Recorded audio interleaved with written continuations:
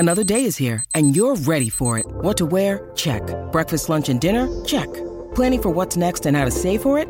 That's where Bank of America can help. For your financial to-dos, Bank of America has experts ready to help get you closer to your goals. Get started at one of our local financial centers or 24/7 in our mobile banking app.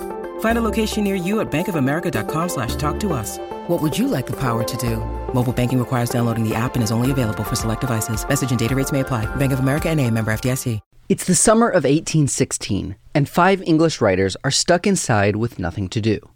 The writers are Percy Shelley, his wife Mary Shelley, Mary's stepsister Claire Guermont, Lord Byron, and John Polidori. They are staying at Byron's rented villa just outside Geneva, Switzerland. It's summertime, but you wouldn't know it by looking out the window. It rained almost every day. This became known as the year without summer. What are you going to do in a rainy summer? No internet, no television. They're reading whatever books they can find.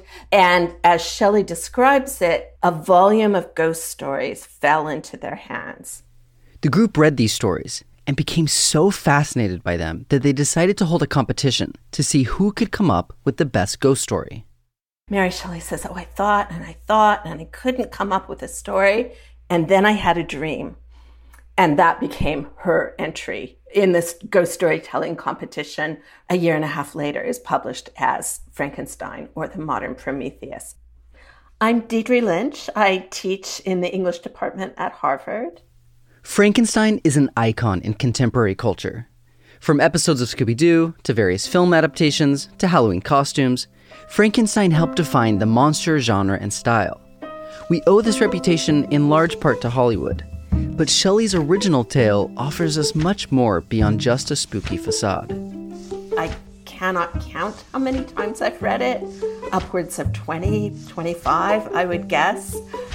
It is absolutely one of those novels that changes with each reading, and a novel in which one finds something new each time, partly because it has an almost supernaturally effective way of speaking to the concerns of the present. It's almost a prophetic work in all sorts of ways. Welcome to Writ Large, a podcast about how books change the world. I'm Zachary Davis. In each episode, I talk with one of the world's leading scholars about one book that changed the course of history. For this episode, I sat down with Professor Deirdre Lynch to discuss Mary Shelley's Frankenstein. Who was Mary Shelley, and how did she come to write such a magnetic work of art? So often you see her called in biographies a daughter of the Revolution, meaning a daughter of the French Revolution. Her parents were political philosophers. William Godwin, who's often considered the father of philosophical anarchism, Mary Wollstonecraft, who's the author of a founding feminist tract of vindication of the rights of women, and also, like Godwin, a defender of the French Revolution. Shelley was born in London in 1797. She never knew her mother, who died soon after giving birth. She has something in common with her orphaned, abandoned creature in that respect, just as the monster in the novel tries to learn something about his parentage by reading. Mary Shelley, I think, tried to learn about her mother by reading her mother's works. Shelley's mother was a famed feminist writer. Her father was a journalist, novelist, and political philosopher. But Shelley received little formal education. Instead, she read books she found in her father's library and began writing stories of her own at a young age. In 1814, English poet Percy Shelley began regularly visiting William Godwin, Mary's father. Percy was drawn to Godwin's radical ideas and anarchist philosophy, but he was also drawn to Mary. Percy was already married, but that didn't stop him from pursuing Mary. Basically, they fall in love. Mary Shelley is just 16 at that time. They start having secret trysts in St. Pancras churchyard, where Mary Wollstonecraft is buried. And this is a relevant detail for the novel because Victor Frankenstein's horrible dark arts involved grave robbing, and St. Pancras was a notorious site for grave robbers who would dig up freshly buried corpses and provide them to rather criminal-minded medical students. The two, Percy and Mary, they run off to Europe together. And then they come back to England. Percy's always in trouble because of debt, because his father doesn't approve of his politics. He's all round a kind of dangerous guy. By 1816, they have made their way to Switzerland, drawn there by the prospect of being next door neighbors with the poet Lord Byron, another dangerous guy, notoriously mad, bad, and dangerous to know. It was among this company, during that rainy summer of 1816, that Shelley wrote Frankenstein. It was first published in January of 1818 by a small London publishing company. Published anonymously, so in fact, a number of people ascribed it to her husband, and every once in a while, there's still somebody who insists, oh, a woman could not have written this book. What were her influences that she drew upon? I would say that her parents' writings are influences, because one of the things that's very interesting about both William Godwin and Mary Wollstonecraft is that each decides that philosophy will have more impact if it's delivered in the form of a novel. At the time of her death, Shelley's mother was working on a philosophical novel called The Wrongs of Woman, in which she explored how patriarchal society wrongs women. Shelley's father also wrote a philosophical novel called Things as They Are, in which he calls for an end to the abuse of government power. So I think both of those works are gigantic influences on Frankenstein. It helps to come from, I think, a very brilliant family. I think her husband's poetry and Byron's poetry were also influences. I think it's also, in ways that perhaps we've lost sight of, a response to the world she would have seen around her in 1816. The novel is getting written at a moment just after the end of a decades-long global war, the war between the British Empire and first revolutionary France and then Napoleon's empire. The war ended in 1815, but the economic impact is still being felt in England. In addition, much of Europe was experiencing unusually cold weather. A year earlier, a volcano erupted in Indonesia, causing a temporary climate change across the European continent. So on top of everything else, I think we can see Frankenstein as one of the first works of climate change fiction. Harvest failed in 1815, 1816 as a result of the volcanic explosion. People were starving. And I think that Frankenstein is very much the record of somebody who looks out at the world and sees enormous injustice, and who also knows, partly because her family responds so badly to her elopement with Percy Shelley, she also knows how it feels to be an outcast. She knows what it is she knows what it is like to lose a child.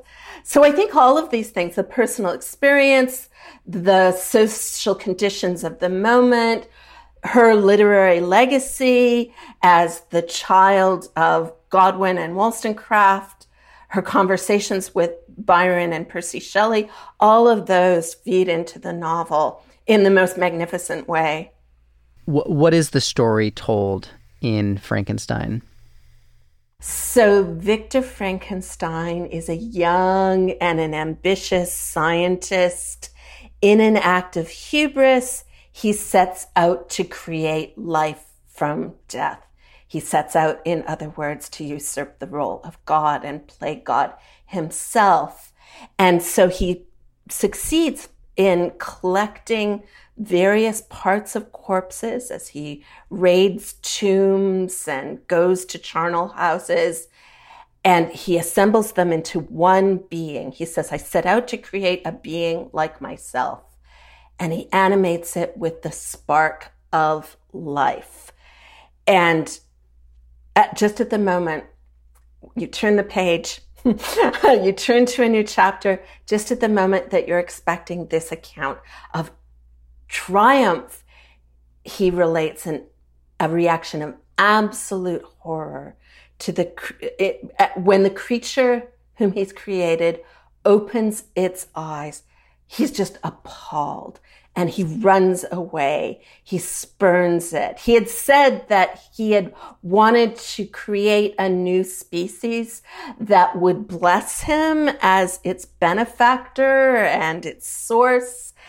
But when the first member of this species comes into being, he cannot handle, I think, the idea that it might have a claim on him. So when that creature opens its dull, watery yellow eyes, he says, and extends a hand towards him, he just runs. And what happens next is that we get a sort of a passage of a few months. There are sort of mysterious deaths in the vicinity, or at least one, the death of Frankenstein's brother. And then he's reunited with his creature, who in the interval has learned to speak very eloquently and who insists on telling his own story. And he tells that story with a view to persuade Victor to do something. Create for me a mate. Create a female of my species. The monster tells Victor that he has tried to fit into society and become a social being, but he has been unsuccessful. He asks Victor to create this female monster so they can run away together and live in the American wilderness, never to bother humanity again. And Victor initially agrees, in part because, and this is the thing about the novel, this monster is an incredibly persuasive, eloquent speaker who has a very compelling account of himself as a being who has rights, has a right to companionship, has a right to well-being. And Victor finds this account as compelling as we do, at least initially, and he starts to build the female creature, once again repeating the horrible tomb robbing that obsessed him in the beginning of the novel. But then he changes his mind, and the monster takes revenge on him, kills Victor's bride on their wedding night. Then we get a sort of series, a strange narrative of Victor pursuing the creature in order to exact vengeance on him. And the novel ends with the death of both. Does the work try to describe how Victor does bring him to life? You know, does he use electricity? Were there ideas about reanimating flesh in the air that futurists were interested in at the time? Absolutely. They were around. Galvani had used electricity to make frogs' legs move again. There are horrible experiments done, I think just the decade before Mary Shelley publishes Frankenstein, on the corpses of recently executed criminals to see whether they could be reanimated. In the novel, Dr. Victor Frankenstein creates this monster out of the body parts of dead people because he wants to overcome death. Again, there is a parallel between the book's protagonist and its author. In the novel, it's made quite clear that this is a response on Victor's part to the death of his mother, that just before he does complete his mad experiment, he has a nightmare where he thinks he's grasping Elizabeth, his one true love, his soon-to-be bride. And it turns out that he's grasping his mother, and it's his mother's corpse, and the worms are crawling through the corpse. So there's a lot of heavy psychoanalytic stuff going on at that point in the novel. Victor wanting to be a mother in some ways as well, right? Because this way of bringing new life into the world does rather cut women out of the equation. And when he talks about kind of what he wants in creating this new species, he says, no father could claim the gratitude of his child so completely as I could claim theirs, the new species.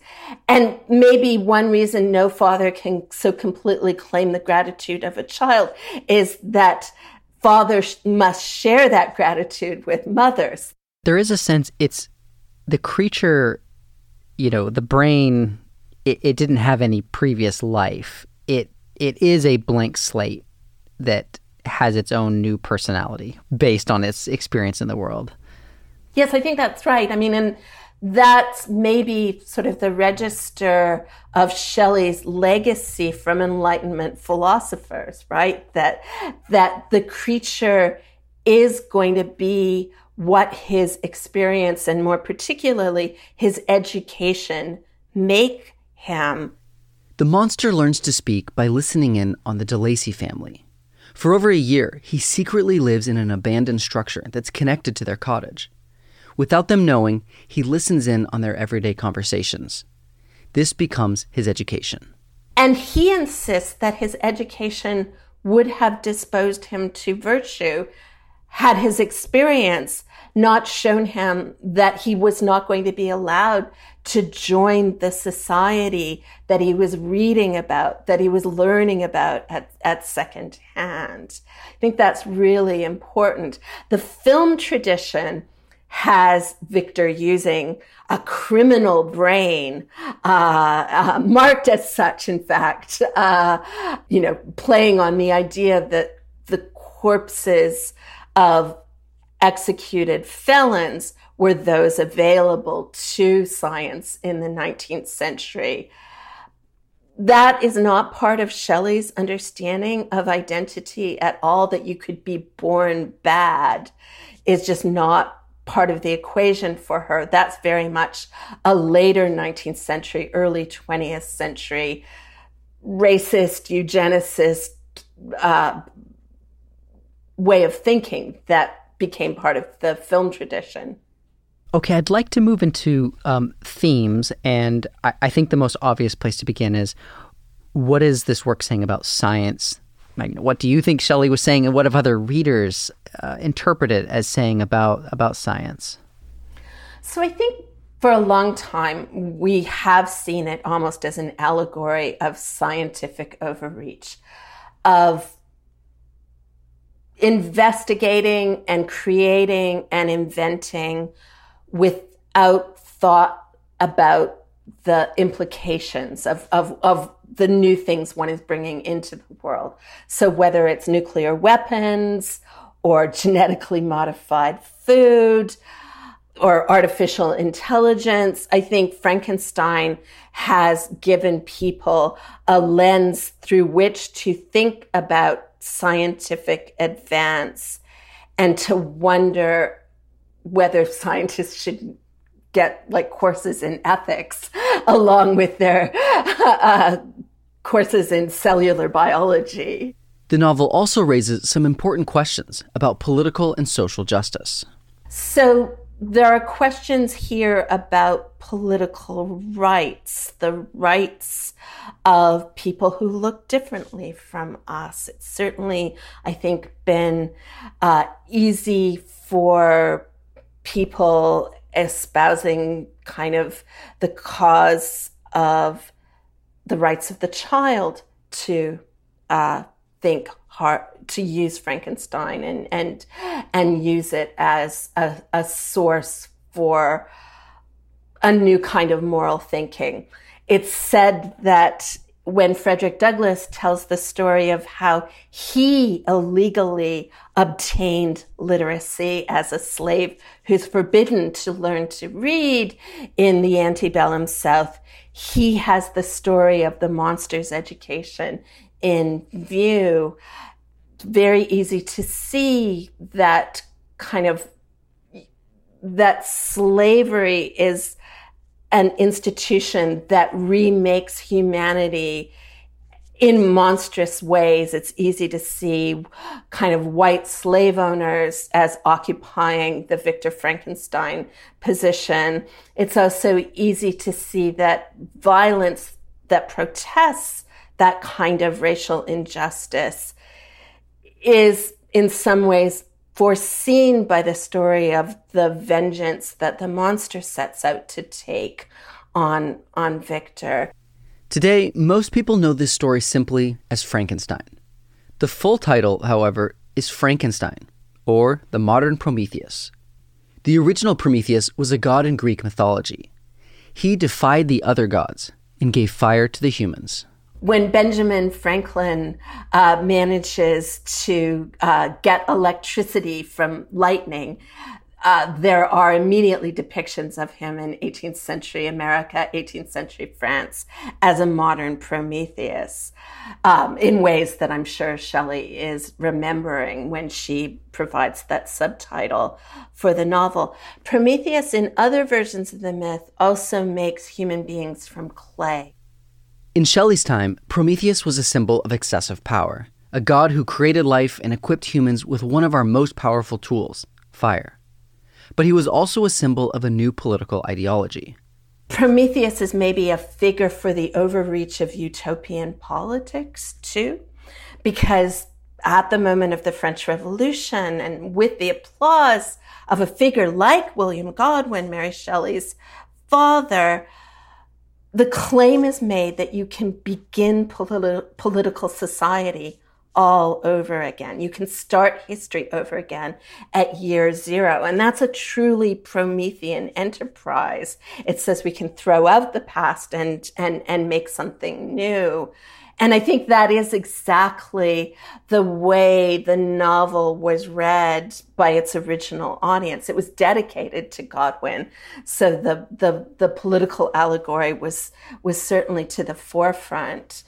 But we know that the Shelleys also were acquaintances with some of the most revolutionary chemists of the moment, people who are doing all sorts of experiments with, like, the isolation of oxygen. Science had a big body count in this period, a lot of experiments whose ethics would seem to us now to have been very questionable. And I think that that's certainly part of the original reception of the novel as well. The fact that medical students are kind of paying people to dig up freshly made graves did not kind of make people think all that highly about the ethics of scientists even then. It didn't take much more than that, I think, for those ethics to seem questionable. People call this the first work of science fiction. How did it establish some of the conventions of that form of storytelling that we might still recognize today? Science fiction is often fiction about the future. And Shelley's third novel, which is called The Last Man, and which is about a plague that is coming, right? It's set centuries beyond its date of writing, fits the profile of a lot of science fiction better in some ways than Frankenstein does. I do think it's the first work of science fiction, but it shows you what a complex genre science fiction in fact is, that I want to say that The Last Man, her third novel, also has title to be called that. There were certainly other works that were set in the future earlier than Shelley's, and there were certainly works about time travel before Shelley's, if one thinks of those as crucial ingredients of science fiction.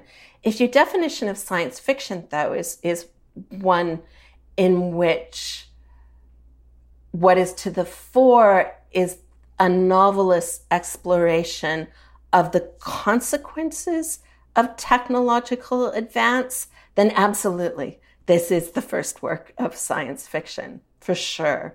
One more thematic area that maybe you've come across and thought through is its environmental critique. How are scholars or readers interpreting it through that lens? What is it saying about the environment? Does it have something to do with climate change or apocalypse? What can we learn from that reading?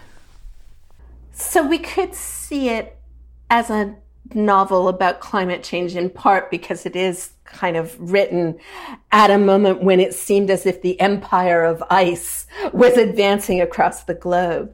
That kind of more and more land seemed to be unairable because of the volcanic explosion in 1815. I think we can see it as environmental fiction, though, as well, because it's about an extinction, right? Victor creates this new species and then doesn't let it exist as a species, right? He won't make the mate for his creature. He's horrified at the idea that they might propagate, as he puts it, a race of devils that would kind of drive out humanity or extirpate humanity. And that's why he won't make the female creature. So there is a question of what humanity owes to other species that I think is very central to the novel, and that I think speaks to our current way of thinking about environmental ethics.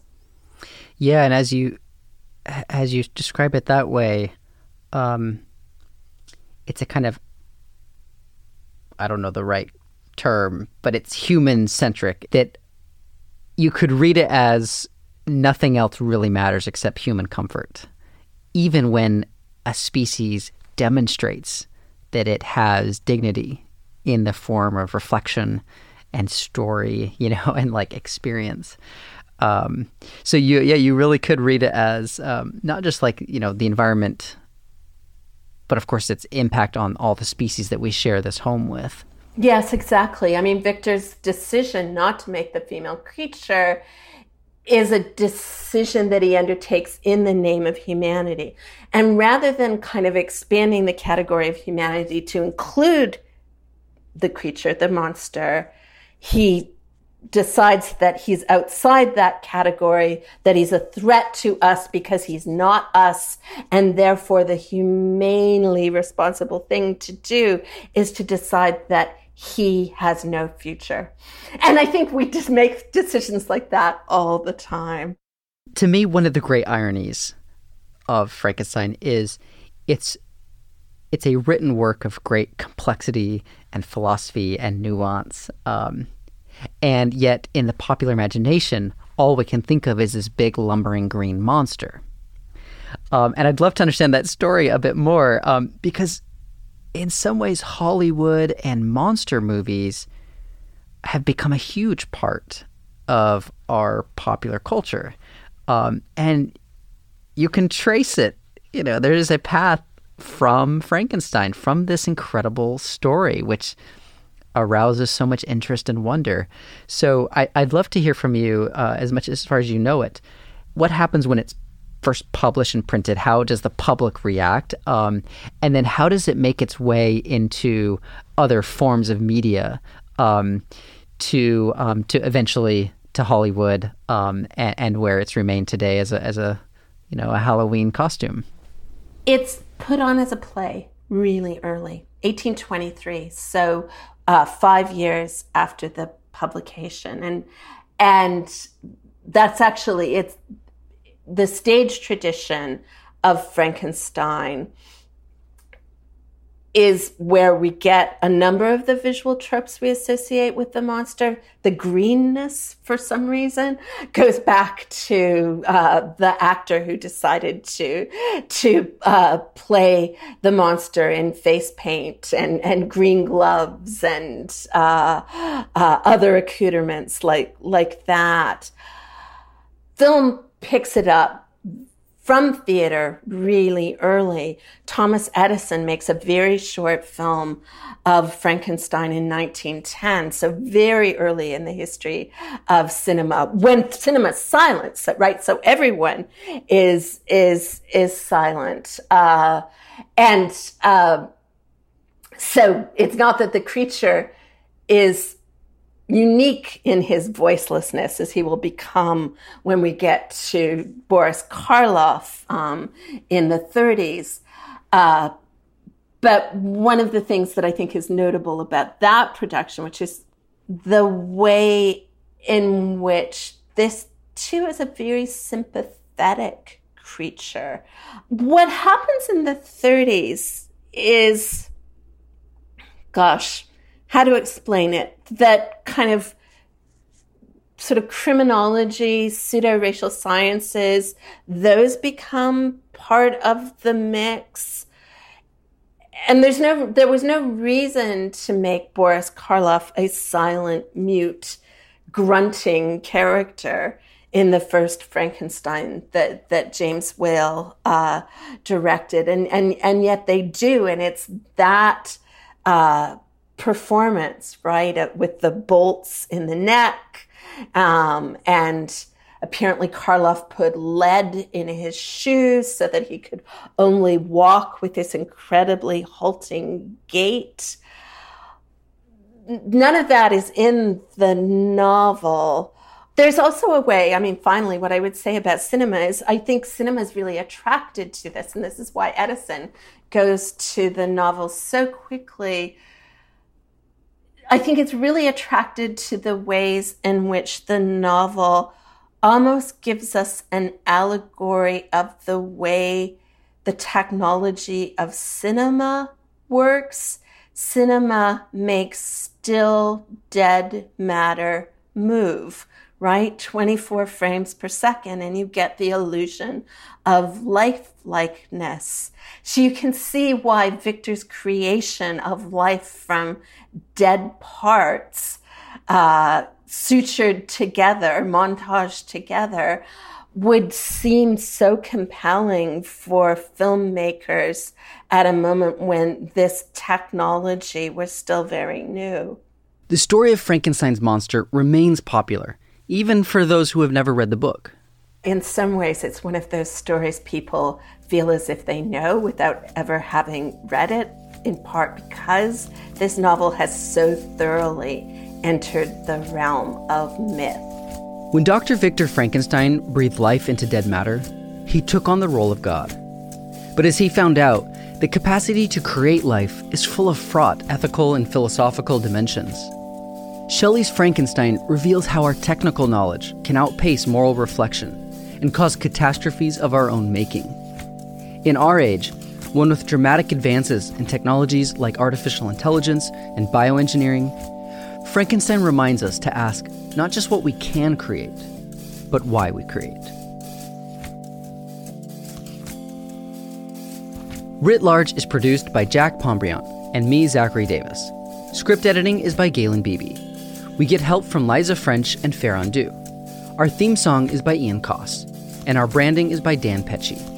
We're a member of LitHub Radio. Writ Large is a Lyceum original production. Join our discussion room in the Lyceum app to share your thoughts and hear what other listeners are saying. You can also find us on our website, writlarge.fm. There, you'll find transcripts, links to the books we discussed, and more information about today's guest. Thanks for listening. See you next time.